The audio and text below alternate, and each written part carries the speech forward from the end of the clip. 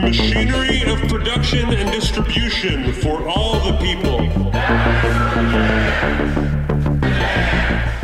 The collective ownership and control of industry and its democratic management in the interest of all the people. The elimination of profit and the production of wealth to satisfy the wants of all the people.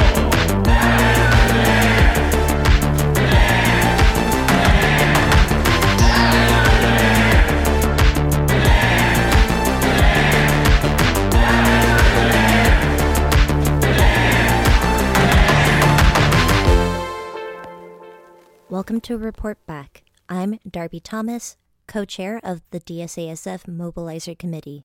This week, we're doing something a little bit different, and instead of interviewing an organizer about a recent action, I'm going to be talking about the secret life of leftist logos. The secret life of leftist logos was originally a talk that I gave at a San Francisco general meeting.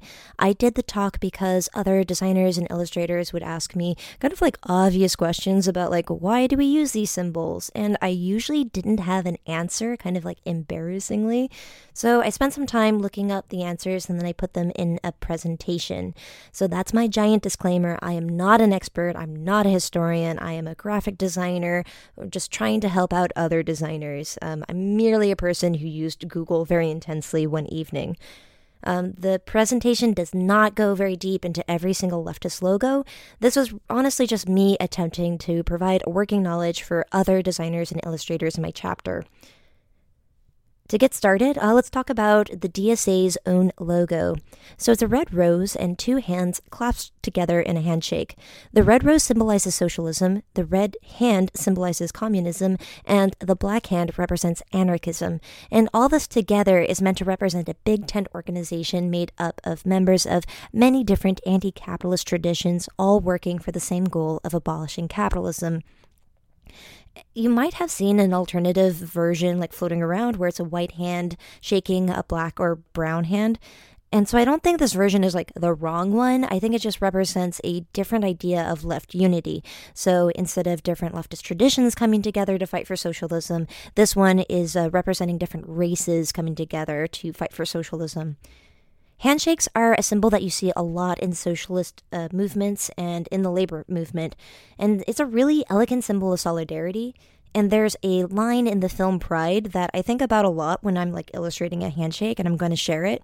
It goes, "Two hands, that's what the labor movement means. Should mean, you support me, I support you, whoever you are, wherever you come from, shoulder to shoulder, hand to hand." Yeah, so no matter what your background is, what your experience level is, hopefully when you see something like this, you recognize that this is a place where you can go to get started with your like activist journey. Cool. So the next thing we're going to talk about is the color red. Why do socialists use the color red? Why are we so obsessed with it? And so when I'm at an event meant for like the general public, I get asked this question a lot. Maybe because like in the United States, red has become so very strongly associated with the Republican Party or like the MAGA hats and all of that. But it was the socialists first. The color red is one of the earliest symbols of socialism, and it represents the blood of the workers who have died in the struggle against capitalism. And the earliest use that people like to point to for, red flags being used for liberatory movements is the French Revolution in 1789. And then here's some bonus trivia that I usually share when I'm tabling, is that the Republican Party in the United States used to be a revolutionary party. It was made up of folks that were reading Marx and were really struggling to like find a party of like liberation. It was pretty radical. And so they chose red for, all of those reasons. So the Republican Party used to be a radical party, and now it's a reactionary, terrible one. So next we're going to talk about the rose. What's the deal with the rose? Why do socialists like it so much? It's in all the emojis in people's handles, so like what's the deal? And the short answer is no one knows for sure. The earliest source that people cite comes from the early 1900s. A socialist and women's rights organizer named Rose Schneiderman gave a speech with the following lines. What the woman who labors wants is the right to live, not simply exist. The right to life as the rich woman has the right to life, and the sun, and music, and art. You have nothing that the humblest worker has not a right to also. The worker must have bread, but she must have roses too. So her phrase bread and roses became associated with a 1912 textile strike of largely immigrant, largely women workers in Lawrence, Massachusetts. And that's known as the Bread and Roses strike. And all of this together for me means the following. We know that capitalism starves not only the body, but also the heart. Roses symbolize a positive vision of society, one where anyone who wants to can make art and music and other things that nourish our humanity. So the next one is a pretty easy one. It's the hammer and sickle, and it's usually used to symbolize communism. Most people can deduce that the hammer represents industrial workers and that the sickle represents agrarian workers, and that together they represent worker solidarity. But why these tools specifically? This was some history that I had to learn that I think is kind of cute. And it goes, so the hammer is allegedly the hammer you would use to shape a sickle, and the sickle is used to harvest grain, and grain is what you use to make bread. So, now we've got bread to go with our roses. Next, let's look at the anarchism symbol. I think most people see an A inside of a circle, but it's actually an A and the letter O. And it's supposed to represent this phrase, anarchy is order. So that's the first part of this Proudhon quotation. The full phrase is anarchy is order, government is civil war. So Proudhon is known as the father of anarchy. He was a French politician and philosopher, and he's the first recorded example of someone calling themselves an anarchist. He's worth looking up. He said a lot of iconic phrases that you might hear leftists throw around. For example, property is theft. He's that guy.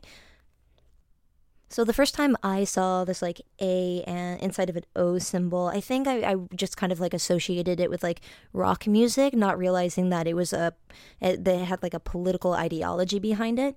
So the punk rock movement and the band Crass especially is credited for popularizing the symbol way back in the 1970s. And the symbol became associated with rebelliousness, and for most people, I think if they're not familiar with the political ideology, they would probably just mean that or they would probably say it means chaos or some kind of shallow anti-authority. But it's not. It's this other phrase that maybe has a lot more depth to it. All right, let's talk about the raised fist. So you might have seen this around. I know it's really popular with the hashtag resistance folks, and it's a clenched fist, and you probably usually see it in the sort of like paper cut style. It's very chunky, the fingers look like rectangles. It kind of is usually rendered in a single color. And so it's a common symbol of struggle, this raised fist. And the industrial workers of the world actually are credited for popularizing it. And you see it in a lot of IWW propaganda, actually. But the first time we see this sort of paper cut silhouette version is back in 1968. So Frank Chetorka, an artist and activist who was a volunteer for the Freedom Summer in Mississippi and an organizer for the Mississippi Freedom Democratic Party and art director of The Movement, a national newspaper of community anti-war and civil rights organizing, is the artist who first drafted it in this Stop the Draft Week poster.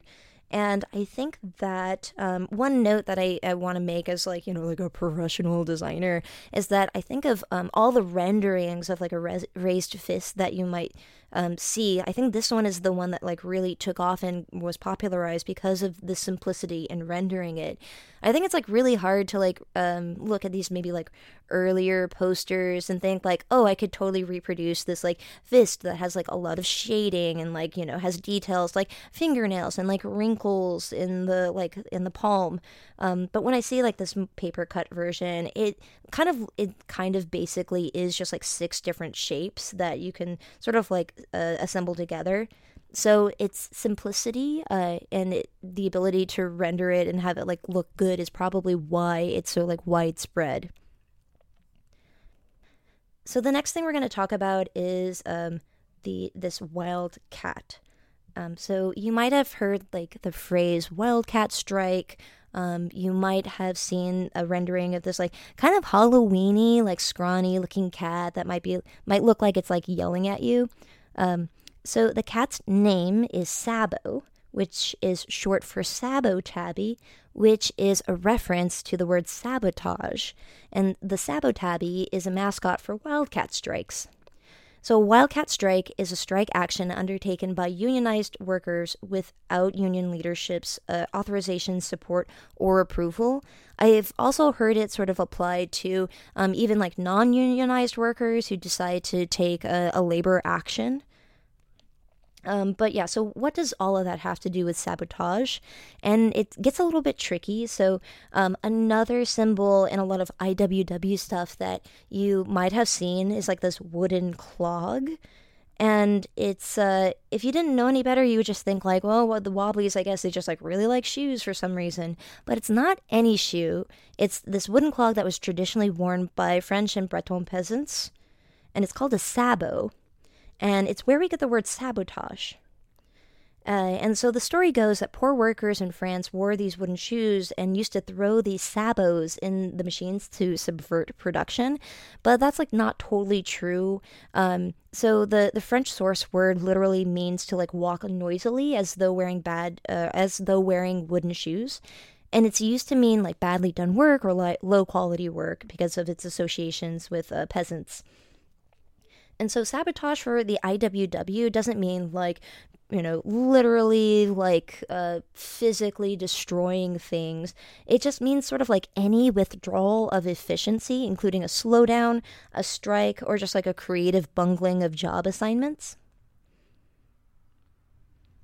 The next logo we're going to be talking about is the Anti-Fascist Circle. It has its roots in German anti-fascist movements of the 1930s, and the symbol was originally designed by Sergei Chechochin for the German anti-fascist paramilitary organization known as the Iron Front, and it was reportedly designed as a circle so that it could be easily painted over Nazi swastikas. So the 3 arrows stand for striking out the 3 enemies of social democracy. The first arrow is meant to strike out reactionaries, especially the monarchists who wanted to restore the recently deposed monarchy. The second one is meant to strike out fascism, especially the Nazis in particular. And then the third arrow is meant to strike out Stalinists. So that does it for this round of The Secret Life of Leftist Logos. Thanks for listening, and I hope you learned something. I learned a ton just like putting this together, and it's a lot of fun sharing this knowledge out.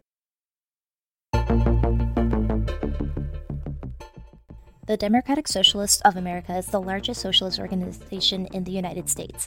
We have over 120 chapters in 48 states. We're an activist organization, not a political party. To become a member, go to dsausa.org. To find out what our local chapter is up to, visit dsasf.org. Our intro music is by Young Chomsky.